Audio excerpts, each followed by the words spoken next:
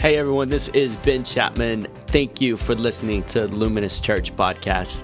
It's always an honor that you would take time out of your day to listen to us.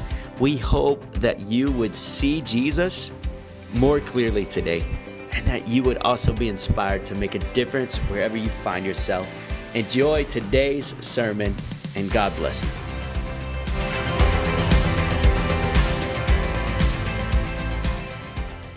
Well, good morning, Luminous Church.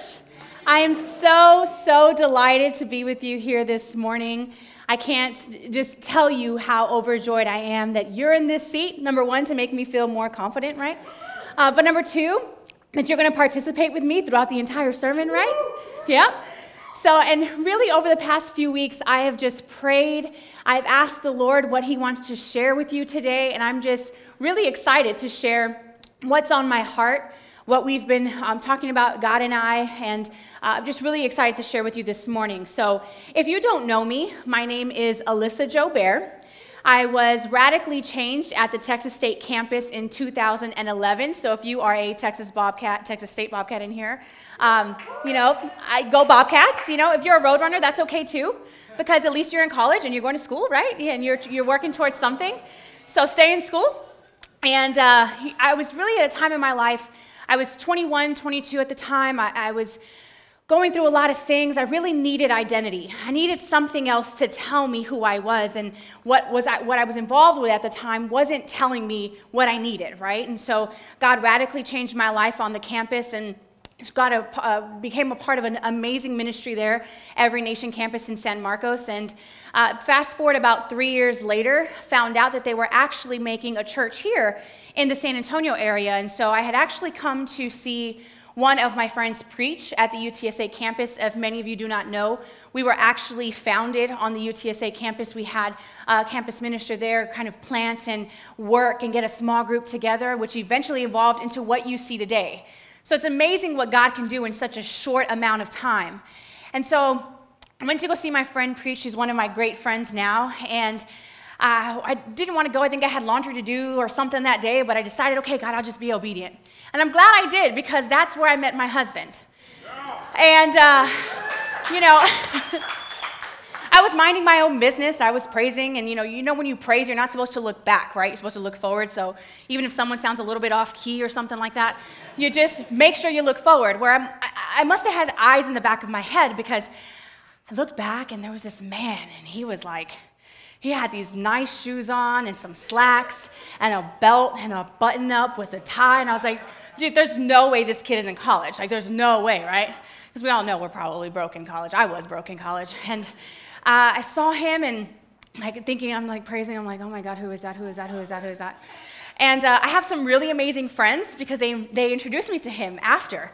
And I was like, oh God, thank God I know who this guy is, and who are you? And it was really interesting, because he actually invited me to come to his small group. So that's how I knew he was really good, because he was leading a small group. And I was like, oh God, this is it. This is it. And he would say that at that small group, about 4 weeks later, I finally attended his small group. He was pretty persistent. And so I attended the small group, and he would say that's where he laid his Mac down. And I would say, no, dear, that's not where you did it. But actually, a year later, we were married. And so this is up here. We were engaged at this point. This is us in the Dominican Republic when we went on our first mission trip together. And God has just been so very gracious. We will be married for 4 years in October. We have a 3-year-old little daughter who is just, she has the personality of like 5 different people. It's quite amazing. And if you're wondering if I had too many tacos this morning or maybe too many cups of coffee, you're sadly mistaken. I am 32 weeks pregnant. So we have our second on the way. Hopefully, I'm just praying he comes end of August and not the beginning of September, because this heat is absolutely ridiculous. So hopefully that will happen. And I just want to say we still hold firmly that we are the first Luminous couple to be married at Luminous Church. There'll be some naysayers. Some people will say, oh no, we were the first ones. And no, the reality is that Chase and I were the first organically grown members in Luminous Church that were married by Pastor Ben. And so I think I may get a plaque or a trophy and put it in my hallway just to make it super official. And I really can say that, and I can joke around like that, because Luminous is my home. Luminous has just been so important in my life. The way that our pastors selflessly give, sacrificially, give their time, give their love. They're so hardworking. I know that today I wouldn't be here in my marriage, I wouldn't be here in parenting, or in my workplace, really, without the leadership of Pastor Ben and Brandy. If you are looking for a home today, or if you're new to Luminous Church, I hope most importantly that you feel like this can potentially be a home for you, because it is my home, and I'm glad to call it my home. Now, before I begin, I want to thank Pastor Ben. Pastor Ben is an amazing man. He, again, gives selflessly, and over the past couple of years, I've tapped him on the shoulder. I've nudged him a little bit. I'm like, man, we got to get some women up on the stage. And, after a while, he's kind of like, okay. And finally, this past couple months, I think I got a text message maybe 4 or 5 months ago, which is really great because I know he must have been praying about it because it was super long ago, just in case I needed time to prepare. He says, hey, Alyssa, do you want to give a sermon? And I was so elated, so proud, and so I want to thank him for his encouragement and allowing me to be up here today. I don't take it for granted, and I'm really, again, excited to share what I have this morning. So let us just pray before we begin. Father God, I just thank you that you are a God of mercy, Lord, that you are a God of grace, and Jesus, that every word spoken today, Lord, would be by you, for you, and only through you, Jesus. And just pray, Lord, that hearts are changed this morning, Lord, that people would walk out differently than when they came in. And Lord, that you and only you, Lord, would be shining this amazing morning. In Jesus' name, amen. Amen. Well, a couple of weeks ago, Pastor Ben preached on Titus 1. He explained what elders in the church are to look like. In fact, we actually put some new elders in place. I would say we summoned them. That's probably not the correct word to use, but we summoned some new elders, Victoria and Austin Fontenot, along with our Cecile and Voltaire Ferrer. They're amazing people who truly live their life for the Lord. They are great examples of how they raise their kids, of how they hold their lives. And so he was explaining in Titus 1 what it looks like to be an elder in the church. What are some characteristics that an elder should have? And really, some of those are not being quick to temper, which is really hard on 1604 when there's so much traffic and people just do not know how to merge in San Antonio. I'm telling you. So, things like that, being blameless, not giving in to drunkenness, those are some of the characteristics that elders hold. And then some of the duties that they have within the church are silencing disruption and being firm in fasting and in prayer and really being pillars of leadership here in the church. And one thing I love about human beings is that one thing we do is when we read something that it may not settle with us or we're uncomfortable with, we ask, okay, God, why, right? And I love that God is such a good father that he not only tells us what to do, but he tells us how to do it, right? So Titus 2 is going to talk about how we go about living that way. It really explains how the elders in the church really lead the younger people in the church, and not only why they lead the people in the church, but why it's important to live a life that way as well. So today we'll go over Titus 2. One of the scriptures I want to focus on is Titus chapter 2, verse 11, and it says, "The grace of God has appeared, bringing salvation for all people, training us to renounce ungodliness and worldly passions, and to live self-controlled, upright, and godly lives." Now, if you look at that first part of the scripture, it says that for the grace of God has appeared that has brought us salvation. How many of us know that we are only saved by grace, correct? Well, what I love about also that is it doesn't just say that you're saved by grace. It says that by grace you're able to renounce ungodliness. That by grace you're able to renounce worldly passions. That by grace you're allowed to live a self-controlled life. Now, I'm not sure about you, but living with Jesus, it's a lot easier to be self-controlled and to be blameless and to be in tune with him than it would be without him. So in the scripture, what he's saying is that grace and grace alone is what allows you to live that way. So today our message is called Doing Good by Grace. And what we'll talk about is that we're good people by nature. Some of us in here, some of us need a little bit of help, and that's okay. But really, by nature, we're supposed to be good-hearted because of who lives within us, and that's the Lord, right? So we'll talk about 3 different points. We'll talk about how grace allows us to do good for others. We'll talk about how grace allows us to do good for ourselves. And then we'll talk about how grace allows us to do good for God. So if you're a note taker in here and you want to take notes, we're gonna talk about these 3 points, and at the end, I'll put a bow on it, and it'll all make sense when I talk about what I call my love pyramid, and we'll go through that. And the first thing that we are going to talk about is doing good to others, what that means and what that looks like, both in a scriptural context, but also in our personal lives. So if we can move forward to doing good for others, mentalhealth.org actually says, this is a quote directly from their website, it says that doing good actually has physical benefits. How many of us believe that in here? That doing good actually has physical benefits. It says that it helps to reduce stress. It says that it helps to get rid of negative feelings. And most importantly, it helps us to live longer. I'm not sure about you, but I would love to see my grandchildren, maybe my grandchildren's grandchildren. Maybe that's a little too old because I don't know how old I would be. But one amazing thing that I saw on Facebook the other day was there was a woman, beautiful woman. She had gloves on and a beautiful dress. She had just turned 114 years old. 114. I mean, that's a lot of years. That's a long time. And you know, these newscasters, they go to the house and they want to ask the question, right? Which is the main question: how did you do it? Most people, I mean, you probably have heard the myth of red wine, so I'm sure that some people are excited about that. But what I love about what she said was so profound. She said that she's lived to 114 for 2 reasons. Number 1, because of the God that she serves. And number 2, because she's done good for others. I thought, oh my gosh, how amazing is that? That doing good for others, you think that you're actually giving something away, but you don't understand that you're actually filling yourself up as well. I'm sure that you've experienced this to some capacity before.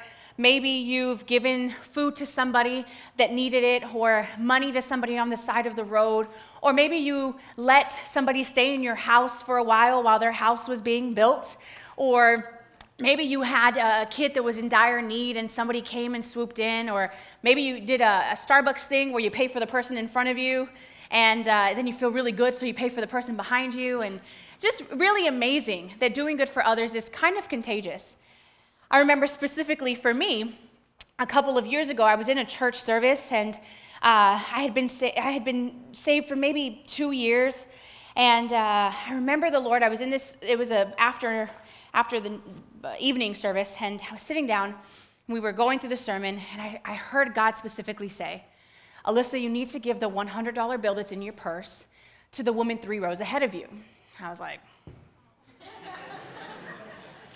yeah, right? I didn't really believe it, and I remember him saying again. At this time, I was a big baller, okay? I had $100 bills in my purse.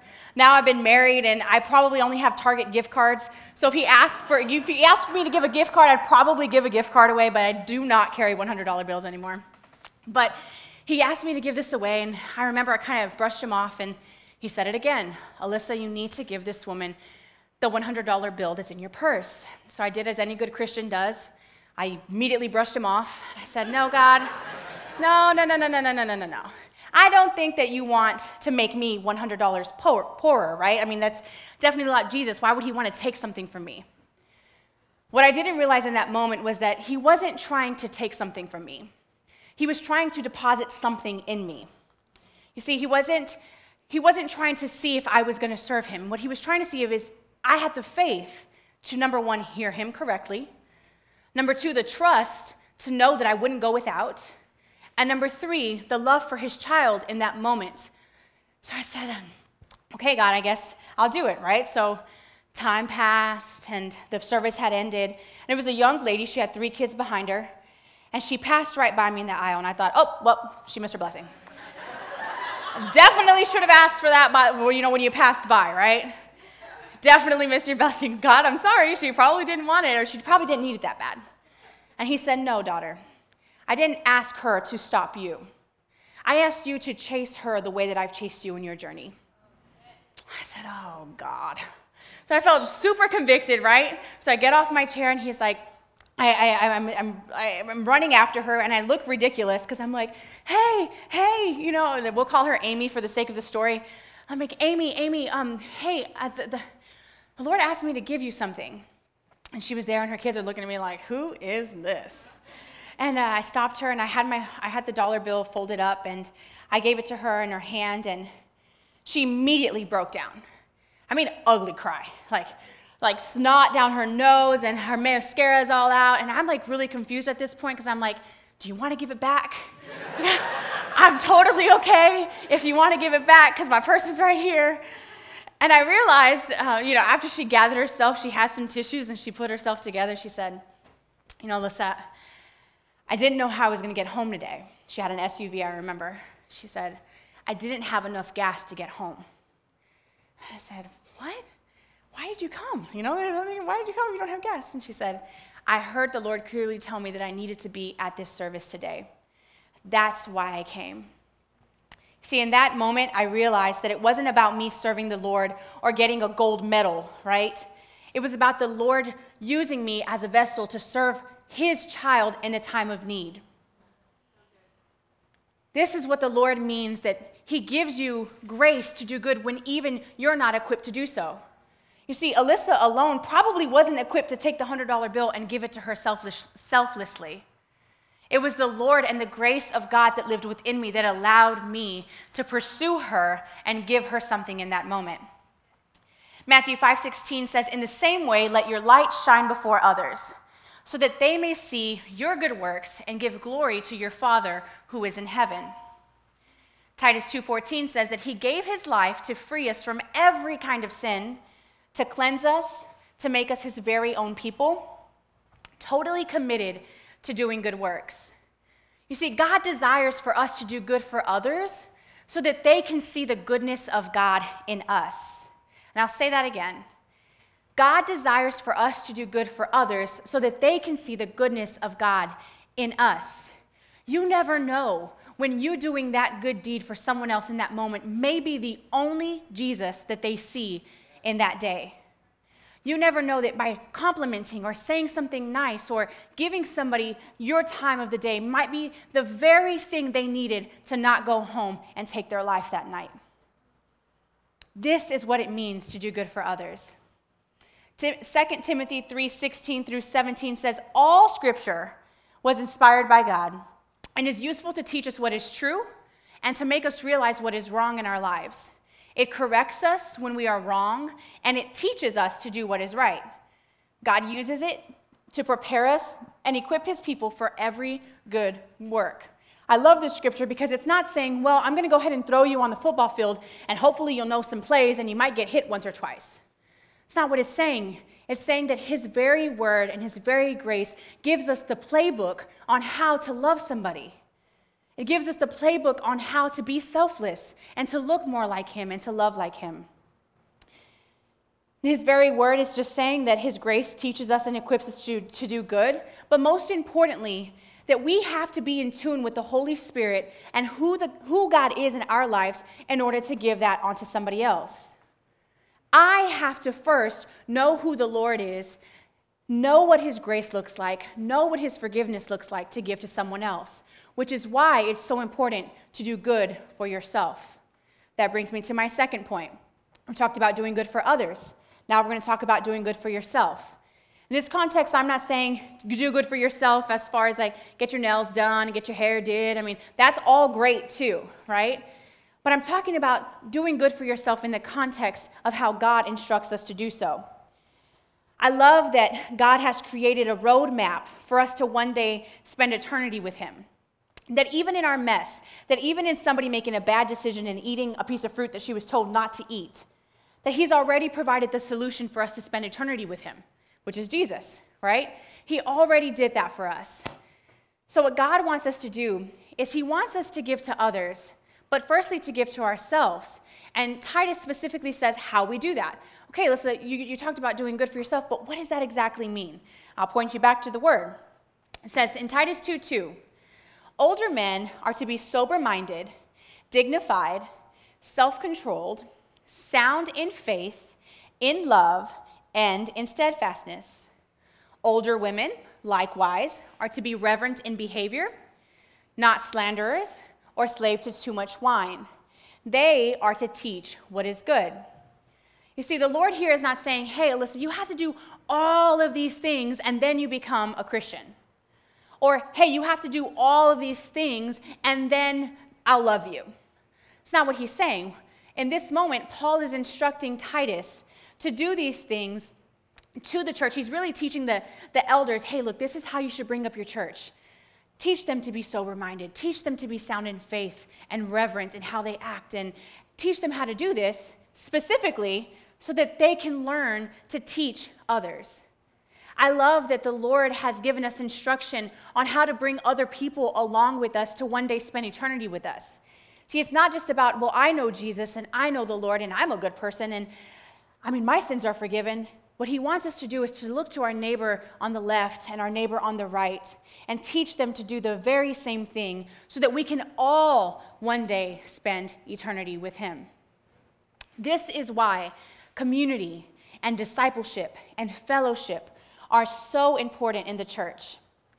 Having a community of people that teach you how to love, having a community of people that teach you how to love yourself so that you can then teach someone else how to love themselves. How many of us agree with that? See, I remember the first couple of years of marriage, I was very, very confused. We had dreamt this thing up. Most women in here have done that, where we've dreamt this thing up of a white horse and carriage, and you have this white dress, and you just have this amazing, blissful marriage. Well, I was in for a very rude awakening. Very rude awakening. Because what I didn't realize was that I was going to bring insecurities into my marriage. My husband was going to bring insecurities into our marriage. And then we were going to be forced to sleep in the same bed every single night. And I remember this one specific instance that I had been asking him to do something. I was upset at him for some reason. I can't even remember. I think it was because of something he didn't do. Most women in here, when your wife is mad at you, it's because of something you didn't do and not something that you did do. So on behalf of all women, I apologize for not appreciating the things that you do. We thank you. We love you. But I think I remember it was I'd been asking him to take me out on a date. Babe, I really want to go on a date. I don't know, it's 1 week passed, 2 weeks passed. Hey, babe, I really want to go on a date. 3 weeks passed. Maybe we'll leave it at 3 weeks. And I remember he finally set it up, right? My husband, like any good man, he said, you know what, I'll knock out 2 birds with 1 stone and take her to Alamo Drafthouse. She has a dinner and a movie in the same spot.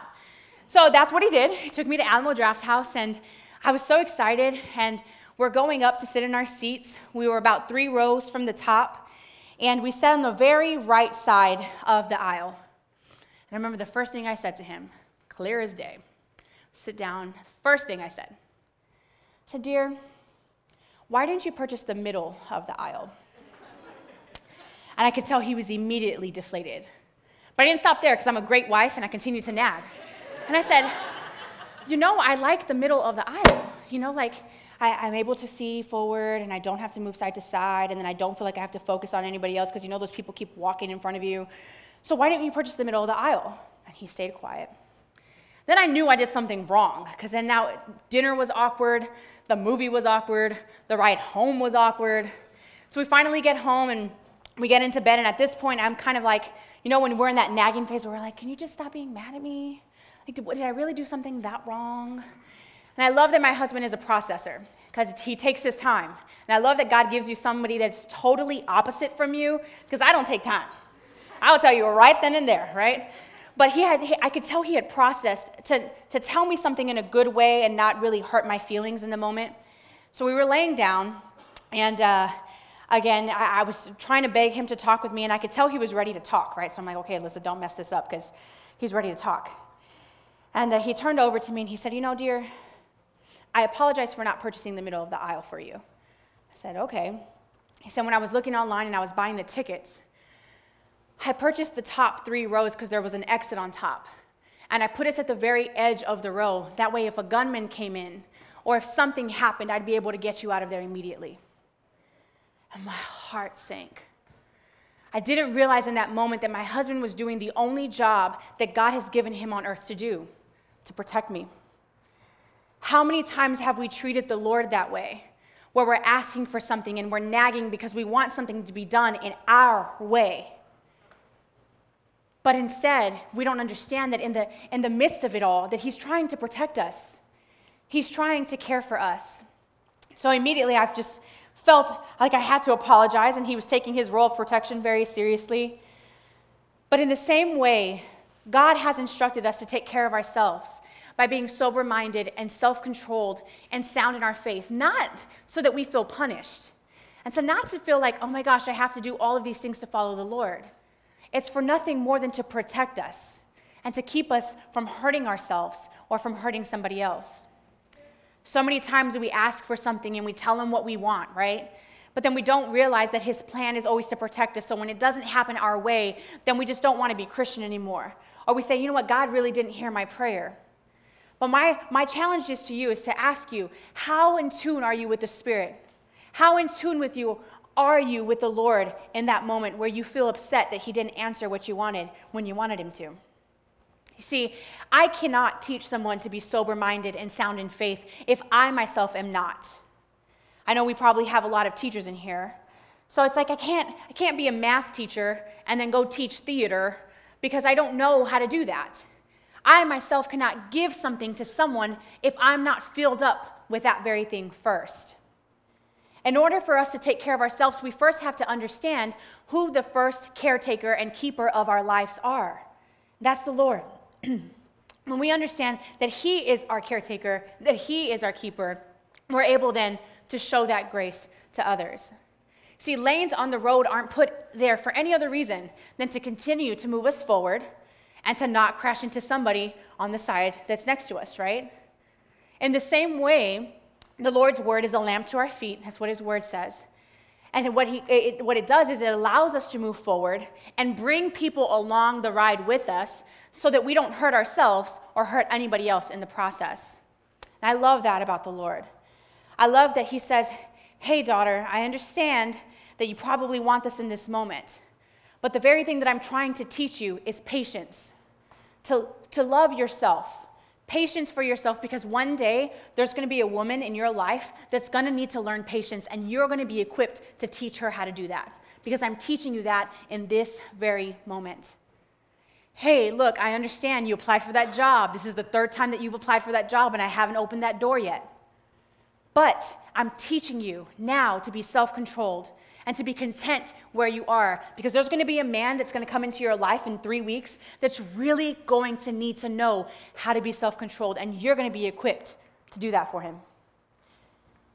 Which brings me to my last point. Doing good for others, doing good for ourselves, and lastly, doing good for God. I'm not sure how many parents we have in this place. If you're a parent in here, raise your hand. I want to see it. I understand the struggle is real. I get it. Disciplining is like the hardest thing in the entire world. But if you're a parent in here, or maybe one day you become a parent, can't really explain that there's such a joy when your child excels, right? There's such a joy when you see them do something amazing, especially when you're in front of your friends, like let's just say at a barbecue, and then you're like, hey, your daughter, my daughter's name is Maya, so I'll be like, hey, Maya, can you get that? And then she does it, and then you're like, oh my gosh, I'm the best parent. They must think I'm the best parent because she actually listened to me. But that's probably the only time she listened to you all week.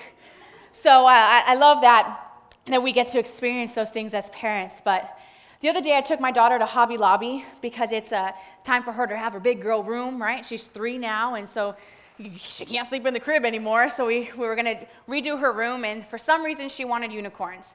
Now, guys, I'm sorry to break it to you, but unicorns are not real, okay? Now, if you have your kid in here, I don't know if there's any kids in here. I'm sorry if I'm the one that told you that unicorns aren't real, but unicorns are not real, okay? But there's such a big thing right now. I don't know why. And so she wanted to do that, and so we went to go get all these decorations at Hobby Lobby. And as we're walking through, I have my cart. She stops me because there's this wall in Hobby Lobby, and there's a bunch of crosses on the wall. And she stops me, and she says, hey, Mommy, look, Jesus died for me on the cross. Oh, my heart just melted in that very moment. And I was so proud of my child. I was so proud that she knew who Jesus was and that she knew who God was. And she had no idea that she was reflecting God to me in that moment. You see, in the same way, that we are children of God, he looks upon us when we do things that look like him, when we react like him, when we speak like him, and when we love like him. He looks upon us, and he too is just so proud of the people that we've become in him. Titus 2:11 through 14 says, "For the grace of God has appeared, bringing salvation for all people, training us to renounce the ungodliness and worldly passions, and to live self-controlled, upright, and godly lives in the present age, waiting for our blessed hope, the appearing of the glory of our great God and Savior Jesus Christ, who gave himself for us to redeem us from all lawlessness and to purify for himself a people for his own possession who are zealous for doing good work." Now that last sentence, those last couple of words, it talks about being zealous for doing good works. This means that zealous is a word that means to not be able to live without. It's something that burns inside of you, right? You're zealous to do good works. And that is his ultimate charge, is for us to do good works. In Matthew 22:36 through 40, there was Pharisees and Sadducees, and they were fighting with each other. They were all kind of trying to be smart, and this one particular Pharisee, he was an expert in the law, is what they say. So I imagine he was smart. Maybe he went to like a good college, or maybe he was philosophical.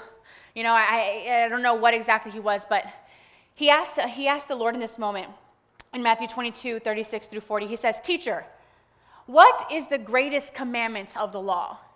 Now I imagine he was like one of those people that's just kind of like, "Hey, look, I'm really smart. I got this. I already know. But just in case I have to follow one rule, what is it?" Right? So he asked him in this moment, and Jesus responded. He said, "You shall love the Lord, your God, with all of your heart, and with all of your soul, and with all of your mind. This is the first and great commandment. And the second is like it. You shall love your neighbor as you love yourself. On these two commandments depend the law and the prophets." See, to sum all of this up, the word is telling us in exactly this order. We'll talk about my love pyramid that I made, and I think it's particularly cool.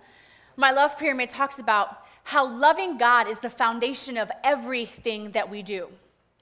That if we love God, we are then in turn able to know who our identity is found in. We're able to know how to walk forward. We're able to walk with conviction, which allows us to love ourselves. Because I know when you're doing something good and you're walking right with the Lord and you have a certain conviction in your heart, you know that you're doing good for yourself. And then that loving yourself then allows you to love someone else. See, with taking that middle part out, if you love God, right? You love God, amazing. But you don't know how to love yourself, and you don't know how to feed your soul, and you don't know how to spend time with the Lord, and you don't know how to hear him when he says, "Daughter, no, that's not the one you're supposed to marry." Or maybe you don't hear him when you want to watch that thing on the internet before you go to bed that you know you probably shouldn't be watching. Or you can't hear him when he says, "Hey, son, you probably shouldn't be flirting with that lady in the workplace. You have a wife and kid at home." It's loving ourselves that creates an ear and a heart for the Lord that burns inside of us to then give to someone else. You see, like I said earlier, you never know when you might be the only Jesus that somebody sees in a day. You never know that sharing your testimony at a Starbucks might be the very thing that somebody needed to change their life. You never know that all of the pain and all of the anguish that you've walked through in your childhood, maybe you were mistreated, or maybe something happened that you just feel like, "God, I don't know why this happened." You don't know it was because it was for someone else. It was so that you can share your story and so that they can know who God is by being used by you. Church, would you just stand with me this morning? You see, the only way to give love and grace to others is first to understand how to receive love and grace from your Father in heaven. I cannot go fill somebody else up if I myself am not first filled up. I love this quote. It says, that love and grace is given to us by God because he desires to give it to us, not necessarily because of anything that we've done to earn it. See, I love that God is so gracious to his kids that even in the moments of turmoil where you feel like, hey, Alyssa, that's great. That's great that you think that, you can just give grace freely. I've been hurt many times. I don't have any grace to give anymore. My grace tank is empty. Maybe that's you here this morning. Or maybe you've never understood, or maybe you've never felt the grace of God in your life. Maybe you don't know who the Lord is. This morning I encourage you, with every head bowed and all eyes closed, if you are in here this morning and you've never received the Lord as your Savior, you've never accepted his love, maybe you turned away because you didn't think that you could do it, or maybe that you were too far gone, I want to encourage you this morning and let you know that you are not too far gone. You are never too far gone. If you'd like to receive that salvation this morning, I just ask you, raise your hand in this moment. Let the Lord flood your heart. Let him love on you. Now, maybe you're someone in here that's received salvation years ago, months ago, but you're worn out and you're tired and you don't know if you can move anymore. You don't know if you can stay in that lane of grace anymore. Maybe you've given grace so many times and it hasn't been given back to you. If you're that person in here and you want the grace of God to fill up your heart, and you want the grace of God to be given to you so that you can give to someone else, raise your hand in this moment and receive that grace from Jesus, because he is ready to give it to you. Jesus doesn't have limitations on what he can give. He doesn't have a capacity where there's a wall or a ceiling that he hits. Let us pray.